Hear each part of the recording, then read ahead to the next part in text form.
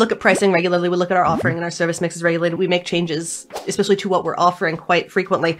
Sometimes we raise prices because costs go up. And I know that just looking at competitors, I'm still probably undercharging by about 30 to 40% based on what kind of our nearest equivalents are. But I'm kind of okay with that just because I love the type of people that we're working with as clients right now. And it is a really good match for a particular kind of part of the market. And I want the business to be sustainable and to be profitable, but I'm not looking to be the next mogul of any kind. So there's some comfortable flexibility there in terms of what we can do.